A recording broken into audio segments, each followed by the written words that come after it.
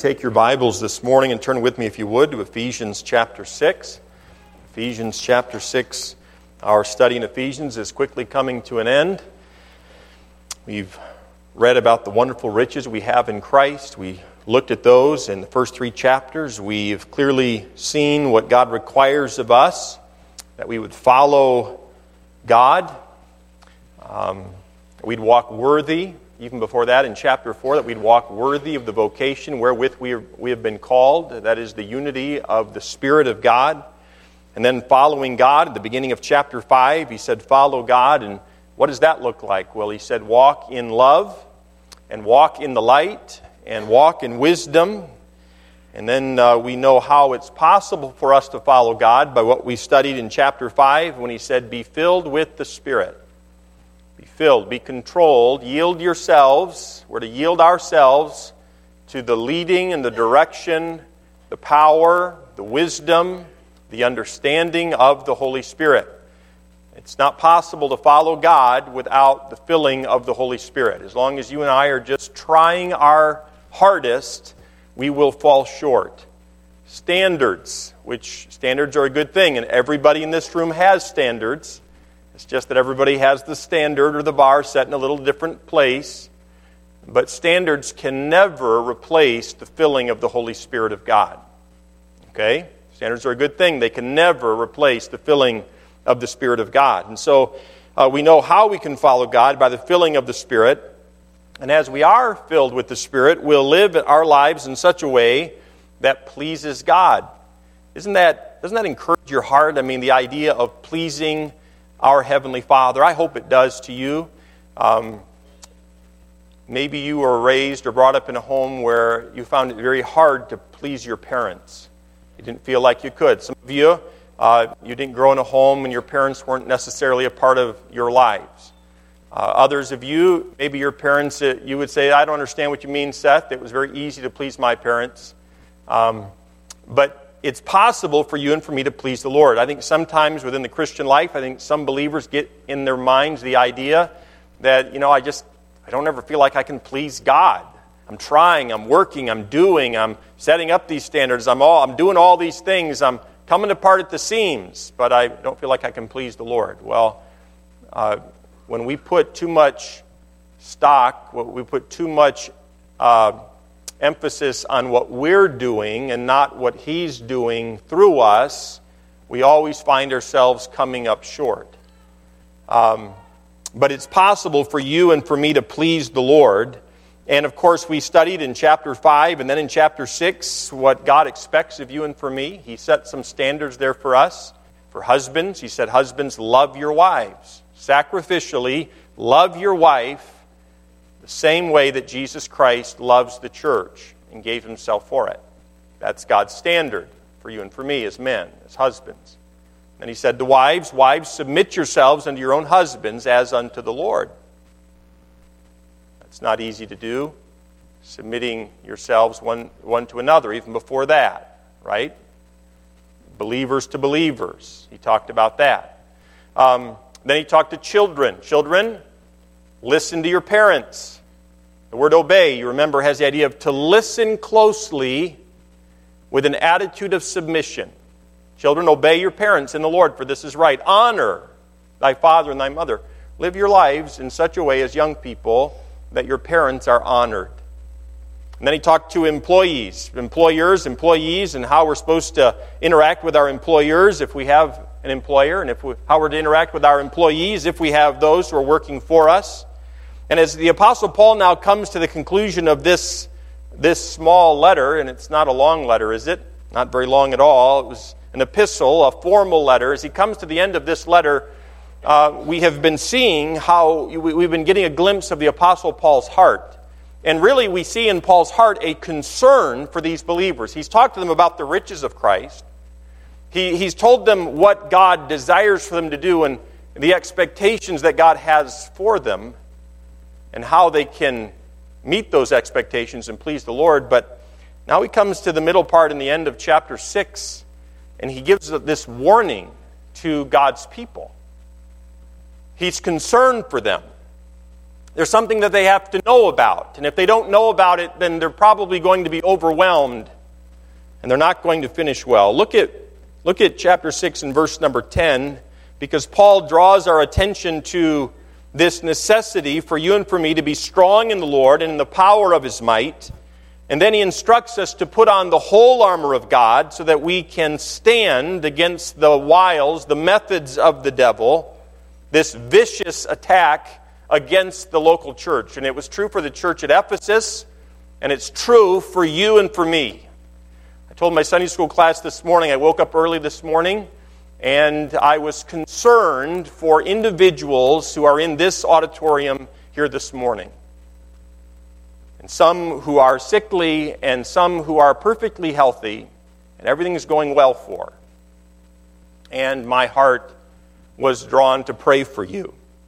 And we're going to see why that is in this passage. Look at verse number 10. He says, "Finally, my brethren, be strong in the Lord and in the power of His might.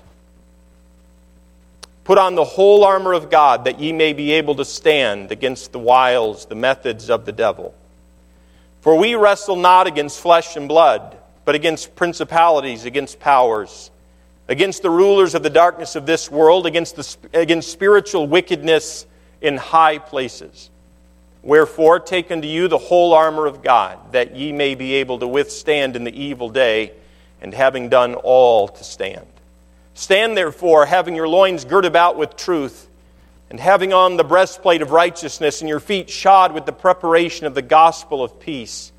Above all, taking the shield of faith, wherewith ye shall be able to quench all the fiery darts of the wicked. And take the helmet of salvation and the sword of the Spirit, which is the word of God." Now we come to our text, verse 18. He says, "Praying always with all prayer and supplication in the Spirit, and watching thereunto with all perseverance and supplication for all saints. And for me, that utterance may be given unto me, that I may open my mouth boldly to make known the mystery of the gospel, for which I am an ambassador in bonds, that therein I may speak boldly as I ought to speak." Look at verse number 18 again before we pray. This will be our text for this morning. And before I read it, I want to say this. It's impossible to be protected by the armor of God without prayer. You and I can go through the motions of putting on the whole armor of God, but if we do it prayerlessly, we will be vulnerable to the attacks of the evil one. And I dare say you will be overcome. And you will fall. And there will be consequences for sin. Look at verse 18 with that thought. He says, "Praying always with all prayer and supplication in the Spirit, and watching thereunto with all perseverance and supplication for all saints." Let's pray. Dear Heavenly Father, help us, I pray, this morning as we look at your word. Simple matter, a matter that all of us have done before, but a matter in which few of us do as often or as biblically as we ought. Prayer. Father, I pray that you would bring conviction to our hearts by your Holy Spirit. Help us to see the truth by your word on this matter of prayer. Father, I pray for husbands and fathers and moms, wives, grandparents, children, married and single, rich and poor. Father, I pray that you would move in our hearts and bring conviction and encouragement to us this morning on this matter of prayer. Lord, convict us of our prayerlessness. I pray these things in Christ's name. Amen. Now, as we've seen, and looking back to verse 10, 11, 12, and even 13, we're never out of, well, at least while we're on this earth, we're never out of the reach of Satan and his devices. And remember that word wiles there comes from the Greek word where we get our English word methods. So Satan has methods. He has methods that he implements to try to trip up God's people. He has a plan. That ought to strike some measure of fear into every single one of our hearts this morning. Not that we should fear Him, because greater is He that is in us than he that is in the world. But there ought to be some tone of seriousness or some measure of seriousness in our thoughts this morning when we think about this idea. We're talking about the armor of God, and it is in the positive. Put on the armor of God, the whole armor of God, so you'll be able to stand. And so it's in the positive. But the negative is Satan and his evil forces have a plan to try to destroy, try to trip up as many people as they possibly can in the time that they have. And so as long as we're on this earth, we're never out of the reach of Satan's devices, and so we must never be without the armor of God. We must always be clothed with the whole armor of God. And the armor of God is a picture, as I mentioned last week, the armor of God is a beautiful picture of our Lord and Savior Jesus Christ. Christ is the truth. He talked about the belt of truth. Christ is our righteousness. We talked about the breastplate of righteousness. Christ is our peace. We talked about having our feet shod so we'd be able to stand and have good traction in this life, not be slipping and sliding, stumbling and falling. God wants us to have good traction, and it's possible to have good footing in the Christian life if we don't feel like we have peace with God. If we're not at peace with God. And so Jesus Christ is our peace. He is our faithfulness. He is faithful to us so that we can have faith. He is our salvation. He is the Word of God. And so in a very real way, the armor of God is a picture of our Lord and Savior Jesus Christ. And when we are putting on the armor of God, in actuality, we are putting on the Lord Jesus Christ. And in fact, we're commanded to do that in Romans chapter 13. The beginning part of verse 14, he says, "But put ye on the Lord Jesus Christ." You see, when we put on the armor of Christ by faith, we are trusting Christ to protect us, and we have the victory. 2 Corinthians chapter 10 and verse 4 says, "For the weapons of our warfare are not carnal." And can I say this and remind you of this? In verse 12, he said, "For we wrestle not against flesh and blood." The enemy is not a person. The enemy is not a company. The enemy is not your boss. The enemy is not a coworker. We wrestle not against flesh and blood. The enemy is not your spouse. It's not your children. The enemy is not your parents. That's not the enemy. It's not a teacher or a student. The enemy is spiritual. The enemy is the evil one. The enemy is, as listed out for us in verse number 12, in the spiritual realm. And so the weapons of our warfare are not carnal. We don't fight this spiritual battle with carnal weapons. But mighty through God, he says, to the pulling down of strongholds. You see, we cannot put on the whole armor of God without prayer. We cannot put on the whole armor of God without prayer. And I want us to consider two truths from verse 18 about prayer this morning. Truth number one, we need to war against the enemy through prayer. Now, a few weeks ago we talked about, I think I might have mentioned it this way, do you look at life as a game or a battle? And none of us like the idea of being at war. In my life, America's been in a couple of wars. And it's never, it always gives you an unsettled feeling. Being at war with someone. Dangers, attacks. And sometimes in going through life, we like to go through life like everything is just a game. Like we're just playing and there's nothing really to lose and it's all to gain and everything's just going to be fine. But that's not what Paul's saying here in this passage. And so I notice within the context of what he's saying here about the whole armor of God and the enemy, he's saying, I want you to war against the enemy, and I want you to war against the enemy through prayer. How many of you, when you think of prayer, think about warring against the enemy? That's not normally what we think of when we think about praying. When we think about praying, we normally think about, before breakfast, lunch, and dinner, and maybe at prayer meeting on Wednesday nights. But we need to be thinking about prayer differently.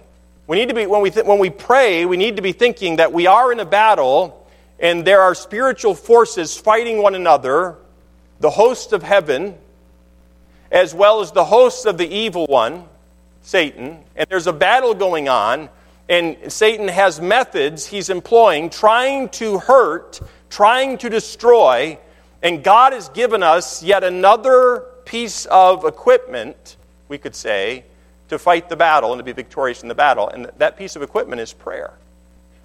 Look at verse number 18, the beginning part. He says this, praying always with all prayer and supplication in the Spirit.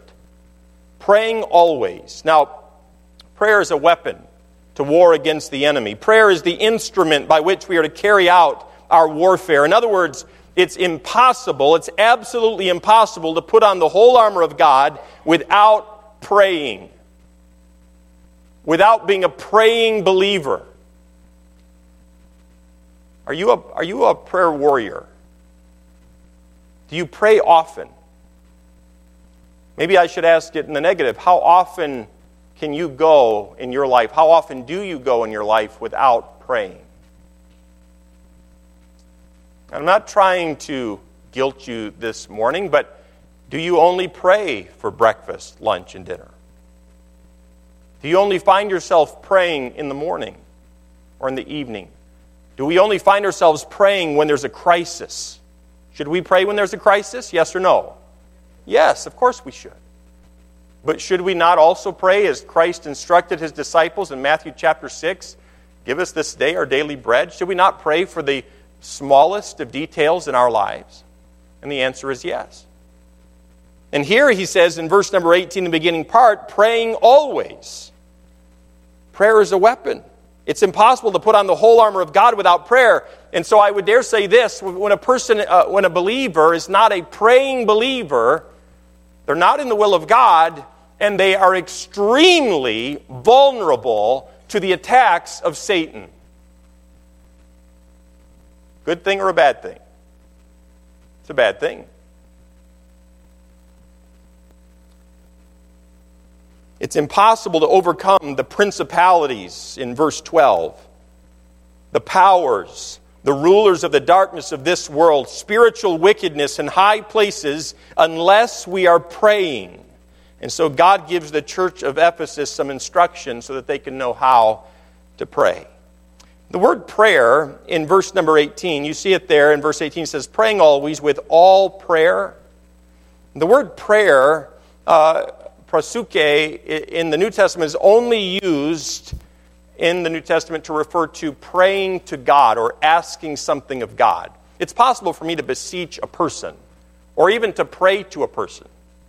And the word pray means to ask. So it's possible for me to ask a person for help. But this word, with all prayer, is found in the New Testament only in reference to praying to God. And so it communicates God's power. It communicates that God alone is able. It communicates that God alone is sufficient. So while we do wrestle against principalities, powers, rulers of the darkness of this world, spiritual wickedness in high places, and to a very real degree in our flesh we're outgunned and we're outmatched, with the armor of God and the power of prayer, we have what we need to overcome.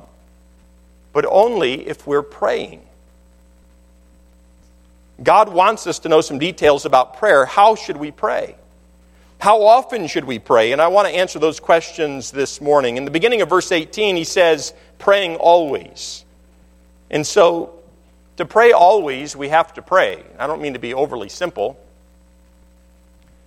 But if we're going to be praying always, we have to pray. Do you pray? Do you ask? The word pray means to ask. Do you ask God for wisdom? Do you ask God for understanding? Do you ask God for discernment?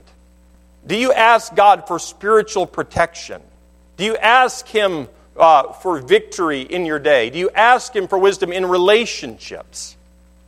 Not just in general, but in relationships. God, give me wisdom that I might be the husband that you'd have me to be to the wife you've given me. Or vice versa. Do you pray at all? When do you pray? So what should be the duration of our praying? How long should we pray for? Look back to Ephesians chapter 1 and verse 16. We see an illustration here in Paul's life, Ephesians chapter 1 and verse 16.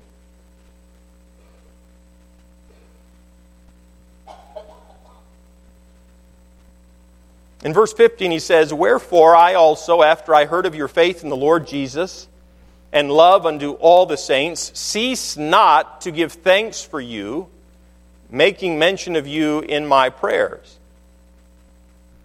Paul says, at least in his life, and this is not the only place for this, we could have gone to many places like this, we find that Paul was continually praying for the churches, for individuals, not just Trinity Baptist Church or the church at Ephesus. He's praying for people because a church is made up of born-again believers. And so Paul was burdened for them, and he says in verse 16 that he ceased not to give thanks for them, but he made mention of them in his prayers. You can turn back to our text in verse 18. Now this idea of praying always doesn't mean that we're continually verbally praying out loud. Nor does it mean that as we're going through life 24 hours a day, 7 days a week, that we're thinking through prayers in our head while we're talking to other people and trying to do our job at work. Can you imagine what that would be like? If you try to do that this week, you might be unemployed by the end of the week. Okay? But wouldn't that be great if you were having a conversation with me and you were trying to tell me something important and I was trying to pray verbal prayer in my mind while I was talking to you? Wouldn't you like that? No. However, it's possible for you to be talking to me or me to be talking to you and you to be in communion with the Lord at the same time. Lord, give me wisdom as I talk to Jeff or Clem. Lord, bless this conversation. Lord, bring us together in unity as we're talking about this. Keep us from falling into sin. Help us not to be bitter at one another. You see? So when Jesus was teaching his disciples to pray, back in Matthew chapter 6, he taught them not to pray as the Pharisees and hypocrites. Look back there, Matthew chapter 6. Matthew chapter 6 in your Bibles.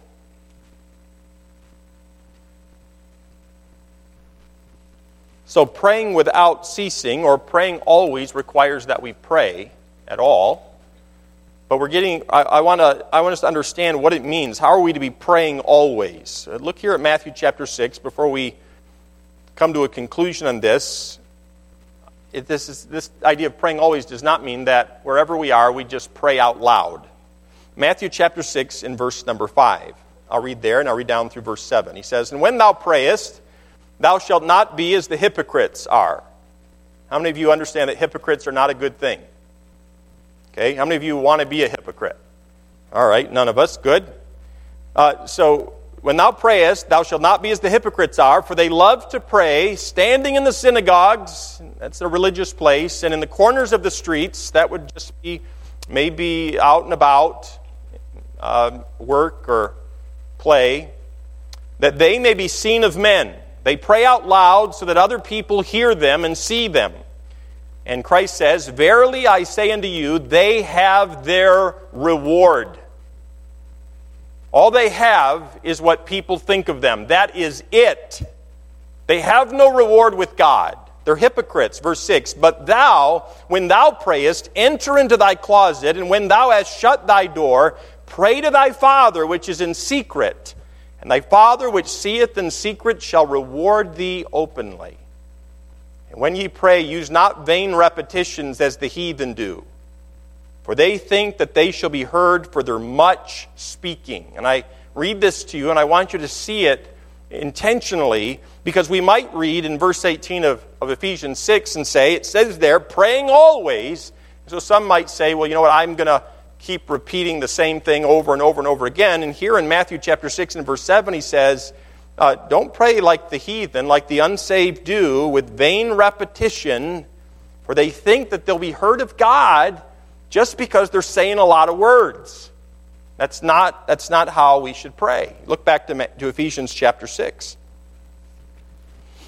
Over in 1 Thessalonians chapter 5 and verse 17, we're also instructed to pray without ceasing. Pray and don't stop. So what is God telling us here? If he's saying don't pray with vain repetition, don't just repeat the same words over and over and over and over again and consider that God-honoring prayer. But at the same time, I'm not supposed to pray with repetition, but I am supposed to pray without ceasing. I'm to be praying always. So where's the balance in all of this? So what is God telling us? And the answer is that we're to always be in communion with the Lord. We're always to be in communion with the Lord. Sometimes if I'm driving somewhere, there have been times where I'll get Cindy on the phone and we'll be talking. And I can remember times when I was away and the children were a little bit younger and she was taking care of this and taking care of that and everything from washing the dishes. And I'm hoping she doesn't, I know how she holds the phone when she washes the dishes, I'm thinking one slip and kabloop, it's going in. She's never done it. Yep, and it's not going to happen, right? All right. Now that I've said all that, there might be another illustration coming your way.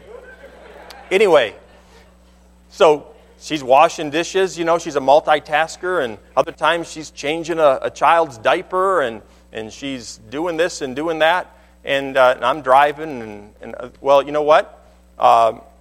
We both were doing different things, but we were still in communication. I didn't have to say, hello, Ferguson's. I didn't have to say, hello, this is Seth. I'm calling to speak with Cindy, please. No, we were in communication. At any moment, she could say, oh, no, and I was right there to hear her. Or I could say, wow, look at the traffic. It's terrible. I am in the traffic. She was already there. She's already on the line. And that's the idea of praying without ceasing, or praying always. In other words, you're always in communion with the Lord. Jesus himself taught that men ought always to pray, has the idea of to always be in prayer or in a state of prayer and not to faint. And by the way, God's people are prone to fainting. We're prone to giving up. We're prone to quitting when we're not in a state of communion and prayer, and that is God-dependent. When we're not talking to Him, when we're not seeking His help and His strength and His wisdom, we are prone to giving up. And not a one of us in this room is above that. And the idea is that we never need to dial because we've never hung up. And He's never hung up. When we pray, we don't need to say, Lord, we come into your presence. Why? Because we're already in His presence. We've never left His presence. And that's what Paul's getting at to these believers. He's saying, you are in a battle. You are facing a real foe. And he's got methods, and he's absolutely trying to destroy you. And he's trying to destroy your family, your children, your marriage. He has sights on you, church at Ephesus. And so you need to put on the whole armor of God. And you need to be praying always. If you're going to be defended, if you're going to be an overcomer, you're going to have to continually be in the state of communion with the Lord. According to the context, again, this command, praying always, is in absolute connection to the battle and to the armor of God. It is not separate. And as I've studied this, even this week, you have come to my mind. And I've been concerned for the congregation, and I've wondered, are we aware of this? I enjoy listening to sports talk radio, or sometimes news talk radio, right? And it's kind of a space filler, kind of just, for it. And what it does is it determines what I think about. It directs my thoughts. There are other things that we could listen to that are not necessarily an evil thing or a bad thing that would direct our thoughts. But what I'm concerned about to a degree is, are we allowing the Spirit of God to direct our thoughts? Have we been in the Word of God? Have we been under the Word of God? Are we yielded to the will of God, which is the Word of God? And are we allowing the Spirit of God to direct our thoughts in praying because we're in a battle? If Josh Harney and I were on the front lines on a battlefield somewhere fighting for our country, and we had a post, and we were to guard and protect and be on guard and watching for the rest of the men and women who were part of our group, okay, and we had a responsibility to be on guard and to be watching, would it be profitable for he and me to be listening to sports talk radio or to listen to whatever, to allow our thoughts or allow ourselves to be distracted from the reality of the battle that we were in and a part of?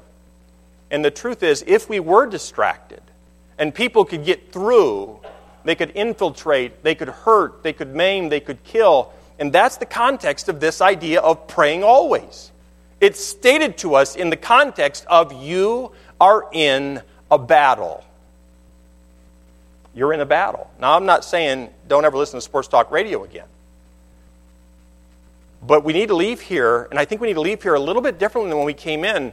Instead of leaving, and some perhaps you're well aware of this, but some of us, I think, have been going through the motions of the Christian life. We're cruising along, life is pretty good, and every once in a while we get broadsided by something and broadsided by something else. And we need to understand we're in a spiritual battle. So be praying always because we're in a battle, because we can be subjected to temptations, because we can be subjected to attacks of the devil at any time. In James chapter 4 and verse 2, James wrote to those Hebrew believers, and he said, "Ye lust, you're living your lives in covetousness, ye lust and have not, ye kill, you're fighting and desire to have and cannot obtain, ye fight and war, yet ye have not, because ye ask not." And James said to those believers who were proud, he said, "You don't pray, and so you don't have." You're going without the blessing of God in your life because you don't pray. And you know what, men? Some of us as men are the worst offenders in this. Some of us have wives who pray, and we don't. You know why? Because we're self-sufficient. Because we already know. Because we have the wisdom. Because we already have the discernment. Because we have the knowledge, and we have the experience. And you know what? We can just work a little harder. This is a spiritual battle. This is a spiritual battle. And there's not a single man under the sound of my voice in this room or on the face of the earth today who has the wisdom and understanding or experience or the physical attributes necessary to win this spiritual battle or to defend his family or to defend his marriage or to defend his church who does not pray. And not just occasionally, but Paul says praying always. In other words, don't hang up the line. You have a job to do, yes. You're at work, you have a job to do. You do that job to the best of your ability as unto God and not unto men. Put your all into it, but never, ever hang up the line. I also notice in verse number 18, not only can we war against the enemy through prayer, but secondly, prayer requires extreme poverty and intensity. Prayer. Now, I've not thought of it this way before studying this passage out, okay? I'm learning some things through this study. Prayer, God-honoring prayer requires a sense of extreme poverty. In other words, I don't have what I need for the battle. And it also has the sense of praying with intensity. Look what he says in verse number 18. He says in verse 18, the beginning part, praying always. Then he says, with all prayer and supplication. Praying always with all prayer and supplication. Now, I don't often talk about Greek grammar, but I'm going to, so bear with me for just a few moments. How many of you like grammar at all? Okay, great. 3.5 people. Great.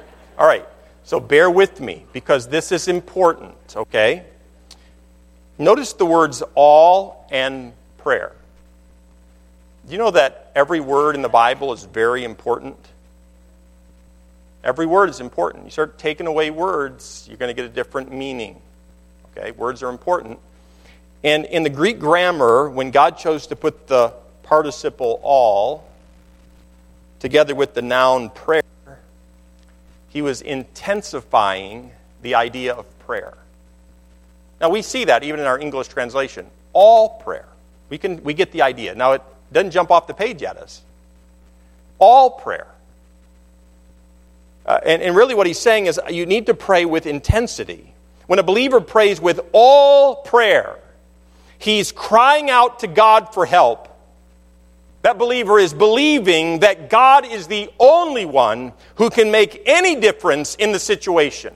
And that's what Paul's communicating here. He's saying, you need to be praying always, never hang up the line, always in communication, and you need to do it with intensity. And you need to do it with fervency, believing that if the communication is broken, if God is not answering your prayer, then you will be vulnerable to the attacks of the evil one.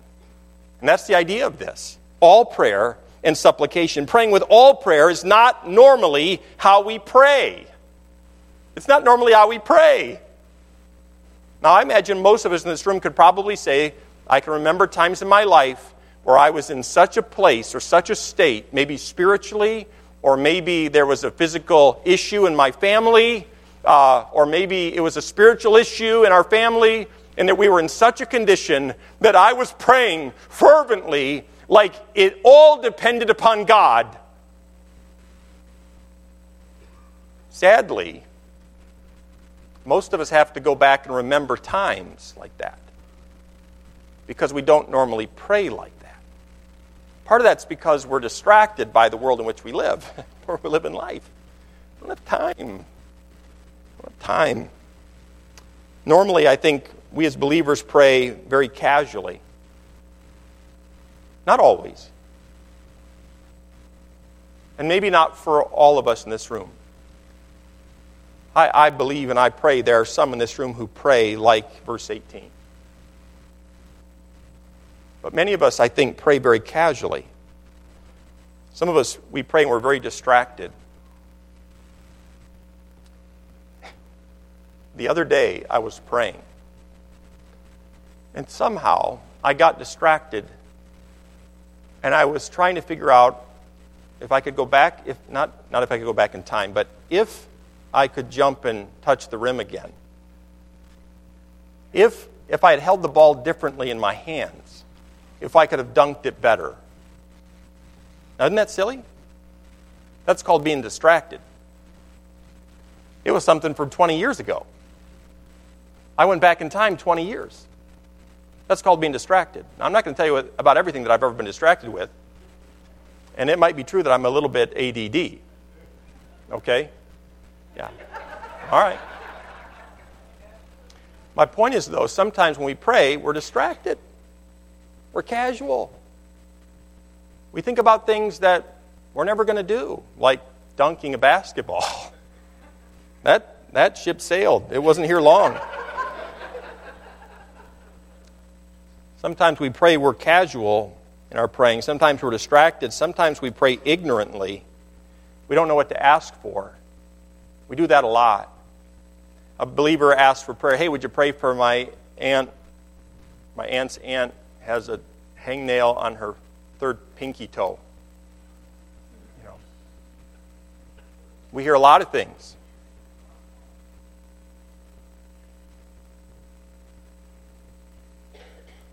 Normally, sometimes believers pray carelessly. Carelessly. We don't think about why we're praying. Why do we pray casually sometimes? Why do we pray carelessly sometimes? I think there are a few reasons for that. One is, I don't think, perhaps we don't love the person that we're praying for. Now, don't be too hard on anybody when I say that, because it's hard to love somebody you don't know. Isn't it true? If I were to ask you to pray for someone, hey, would you pray for, and I gave you a name, would you pray for them, they're not well? You would say, okay, but it's not really a burden, and it's not a burden for a couple of reasons. One, you don't love them, and two, you don't know the severity of the situation. Years ago, I can remember a friend of mine had a massive stroke. 4 children, massive stroke, good man. He went from being totally normal, faithfully serving the Lord as best we knew, to being put in the hospital for months, barely able to communicate, only for a short period of time. And I could have told you his name, but a name you don't know, a name you might not love. I loved him. But if I told you that he's just not well, or he had a massive stroke and he has 4 children and a wife, see, it changes the severity. And I'm just thinking practically here, but sometimes we don't pray seriously, we don't pray with fervency, we don't pray in all prayer, we don't cry out to the Lord for his help because we don't know the people involved, we don't love the people involved, or we don't grasp the severity of the situation. I can remember this last year when Dad had his bypass surgery, and Mr. Walker, when he came out at one point before the bypass surgery, I think it was the scope. They did a scope. And Mr. Walker came out and he sat down with Mom and I, and he shared with us the severity of Dad's heart condition. Because we wouldn't have known. Sometimes you have a hard time communicating. And he shared with us that, and it was serious. And then 5 bypasses later, and I remember after the quadruple bypass surgery, the surgeon came out and sat with my mom and I, and my sister, I think, was there as well. And all of a sudden it dawned on me, and I asked him the question. I said, now, did you have to stop my dad's heart to do the surgery? And I hadn't thought of that before. And he kind of looked at me, and he hesitated, and I said, did you have to stop my dad's heart to do the surgery? And he said, yes. Whoa. See, severity. And I don't think he told us that on purpose. So we wouldn't be having issues with our hearts during the surgery. You see, the severity of a situation determines how we pray sometimes. Sometimes I think we don't pray, we pray casually or carelessly, or maybe even sometimes distracted because we don't really believe that God can make a difference. Now look back at our text in verse 18. He says this in verse 18. He says, praying always with all prayer and supplication. The word supplication, within that word supplication, you have the supplicant, that's those of us who are doing the praying, but you also have the word supply in the word. Do you see it? And so it has the idea that the supplicant believes that only God can supply the need. The Apostle Luke uses a similar construction in Acts chapter 12 and verse 5 when the church at Jerusalem prayed for Peter. You remember Peter was kept in prison, and the king had killed James, the brother of John, with the sword, and he's intending to kill Peter as well. And the Bible says in Acts chapter 12 that the church at Jerusalem prayed without ceasing unto God for Peter. And I think they did it for several reasons. 1, they loved Peter. 2, they understood the severity of the situation. And 3, they believed that God alone could do something about it. And they prayed. And they prayed without ceasing. I wonder if the men took time off work as they prayed together. I know they were gathered together in Rhoda's house, but I think they prayed in other places other than just Rhoda's house around the city. And I don't know that every man took the week off work or the day off work or 2 days. I think they were just praying always. Now, maybe that some of them took time off. I don't know. But they were praying always. And they were all in prayer. They were supplicating. They were beseeching the Lord. The Bible says, Peter therefore was kept in prison, but prayer was made without ceasing of the church unto God for him. In James chapter 5 and verse 16, the Bible says, confess your faults one to another and pray one for another that ye may be healed. And then he says, the effectual fervent prayer of a righteous man availeth much. And that brings us to the third thought. Look back at verse number 18. I noticed that our prayer requires divine empowerment. Our prayer requires divine empowerment. Look at verse 18. He says, praying always with all prayer and supplication in the Spirit. In the Spirit. When you pray, do you pray in the Spirit? Simply, praying in the Spirit has the idea that you and I are surrendered and submitted to what the Spirit wants to ask for of God the Father. This isn't us working ourselves up into an emotional state.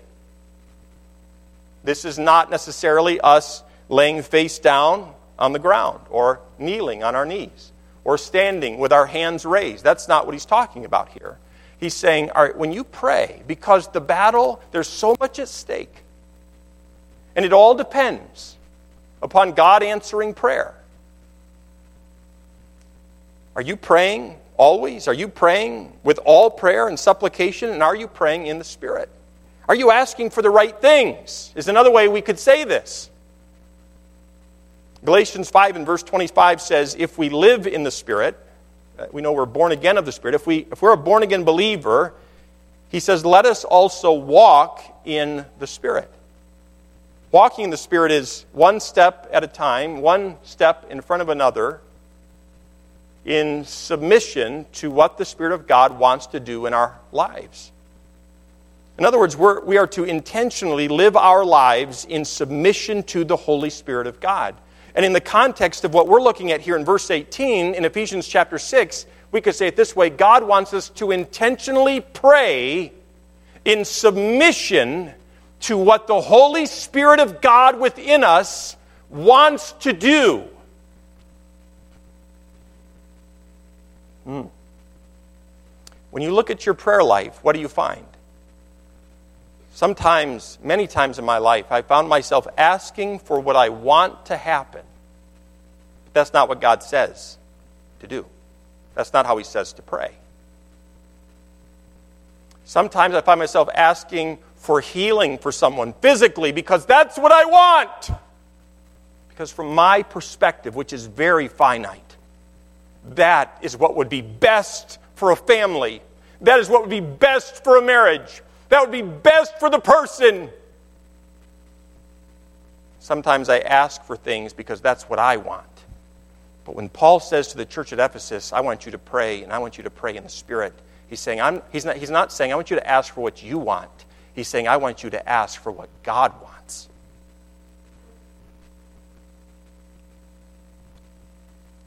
Pray intentionally in submission to the Holy Spirit. In other words, pray in His wisdom. Pray as He guides you. Pray as He directs you. Pray in submission to His authority. Pray according to His power. Pray according to His understanding. Pray in the Spirit. When I was a teenager, we would go to Cedar Point, and I always enjoyed going on the roller coasters. The faster, the better. The higher, the better. The steeper the drop, the better. I enjoyed those sort of things. I don't know how I do right now if you put me on one of those. But I can remember some of my friends would go, and we'd all kind of hang out together, but they wouldn't ride those rides. And they would we'd all stand in line together because we were all together. And then when we got up to the roller coaster, they'd step off and I'd get on. I remember after a couple of rides like that, I remember one particular fella, and I was like, come on, get in. And I talked him into getting on during the hour wait. When we finally got there, I slide across the seat and I say, come on, get in. And he's like, no, I'm not going to do it. I'm like, come on, you said you would, get in. Why? Because I wanted him to be subjected to everything that roller coaster had to offer. Why? Because that roller coaster could do things with his body that he could never imagine doing with his body.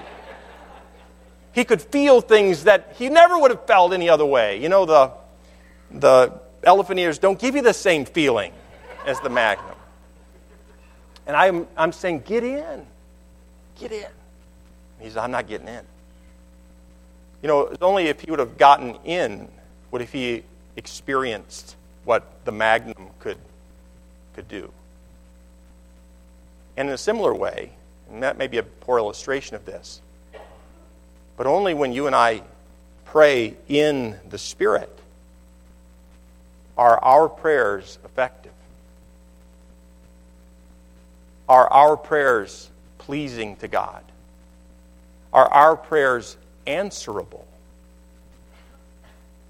sometimes we pray, and our prayers do not reach the ears of God. He does not hear them. Psalm 66:18, if I regard iniquity in my heart, the Lord will not hear me. God chooses not to hear when a person is harboring sin in their lives. And you know what? I believe with all my heart it's possible for a person to live a life that is righteous and yet have sin in their prayer closet. Have rebellion in their prayer closet. In other words, we can get on our knees, or we can lay on our stomachs, or we can raise our hands to the air, and we can talk to God and say, God, would you please do this? But we are not in submission to the Spirit. We're not praying in the Spirit. And actually, we're not in submission to Him. We're in rebellion to Him, and it is sin. And there's a lot at stake. Our children are at stake. The church is at stake. The glory of God as to the role that we can play in honoring and glorifying God is at stake. And it's imperative that some men in this congregation and some women in this congregation say, you know what, I'm not just going to go through the motions of prayer. I want to pray in a way that pleases God. Well, this is it. Praying always, with all prayer and supplication, in the Spirit. In the Spirit. 1 John 5, verse 14, talks about this idea of praying in obedience to Him. It says, and this is the confidence that we have in Him, that if we ask anything according to His will, He heareth us. And the inferment there is that He does not hear what is not asked according to His will. And if we know that He hears us whatsoever we ask, we know that we have the petitions that we desired of Him. Galatians 5:16 says, this I say then, walk in the Spirit, and ye shall not fulfill the lust of the flesh. And I could say it this way, let us pray in the Spirit, and we will not pray according to the lust of the flesh. Too many of our prayers are filled with fleshly requests, prayers not directed by the Spirit of God, prayers offered in a rebellion, out of a rebellious heart to the Lord. And James in chapter 4 and verse 3 he says, ye ask, some of you believers, he says to those Hebrew believers, you're asking, but you receive not. Why? Because ye ask amiss. You're asking for the wrong things. Or you're asking for the right things with the wrong motives. And he goes on to say, that ye may consume it upon your lusts. Every single one of us needs to consider how we're praying, why we're praying. Maybe you're praying for your son or your daughter to be revived. Maybe you're praying for the local church. Maybe you're praying for someone to be healed physically. I don't know exactly what's on your prayer list. Maybe you are praying. Maybe you believe you come to the point where there's an intensity, there's a poverty. You feel the poverty. You don't have what you need to meet the need. And you know that God alone can meet the need. So you've come to that point. But it's so important for us to pray in the Spirit. Surrender to Him. God, have your way in my life. Lead and guide as you desire. In Romans chapter 8, in verse 26, the Bible says, likewise the Spirit also helpeth our infirmities, for we know not what we should pray for as we ought. But the Spirit itself maketh intercession for us with groanings which cannot be uttered. And he that searcheth the hearts knoweth what is the mind of the Spirit, because he maketh intercession for the saints according to the will of God. Jude, verse 20, says that we're to be praying in the Holy Ghost. And so my question as we close this morning is, are you praying according to your flesh? Are you praying according to what you want, or are you praying in the Spirit? Are you surrendered? Are you submitted to the Spirit of God? Do you believe that God's way is best? Have you acknowledged your inability to know what is best or to do anything about it? And are you calling out to the one who understands and always does what is right? Always. Philippians 4:6 says, be careful for nothing, but in everything by prayer and supplication with thanksgiving let your requests be made known unto God. I'll end with a quote. Samuel Chadwick once said this: "The one concern of the devil is to keep the saint from prayer. He fears nothing from prayerless studies, prayerless work, prayerless religion. He laughs at our toil. He mocks at our wisdom, but he trembles when we pray." And the kind of prayer the devil trembles at is the kind of prayer we've looked at in the beginning of verse 18.